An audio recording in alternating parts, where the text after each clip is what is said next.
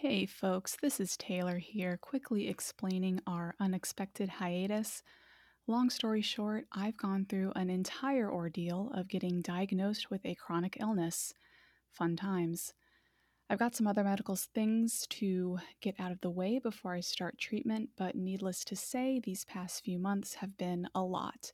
But the podcast will continue. Yadi Martinez Reina, who you all heard in episode 2, will now be our wonderful editor, and I will keep hosting some fascinating Latinx folks for you to hear from. Before my health issues, we did record 2 episodes, which you all will get to hear over the next couple weeks. To celebrate Latinx Heritage Month and to hopefully make up for this hiatus, we'll post these episodes back to back and then return to our monthly schedule.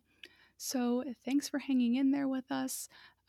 We are super excited about this podcast, and we definitely did not want to go on a hiatus, but things happen. I hope you all are staying safe, well, and healthy otherwise, because I know I've been trying my best to do that. P.S. If any of you out there in listener land are following or interested in the autoimmune protocol, get in touch with me. Let's be friends. Let's swap recipes and techniques because I am having a grand time eating this way and integrating this protocol for managing my new diagnosis.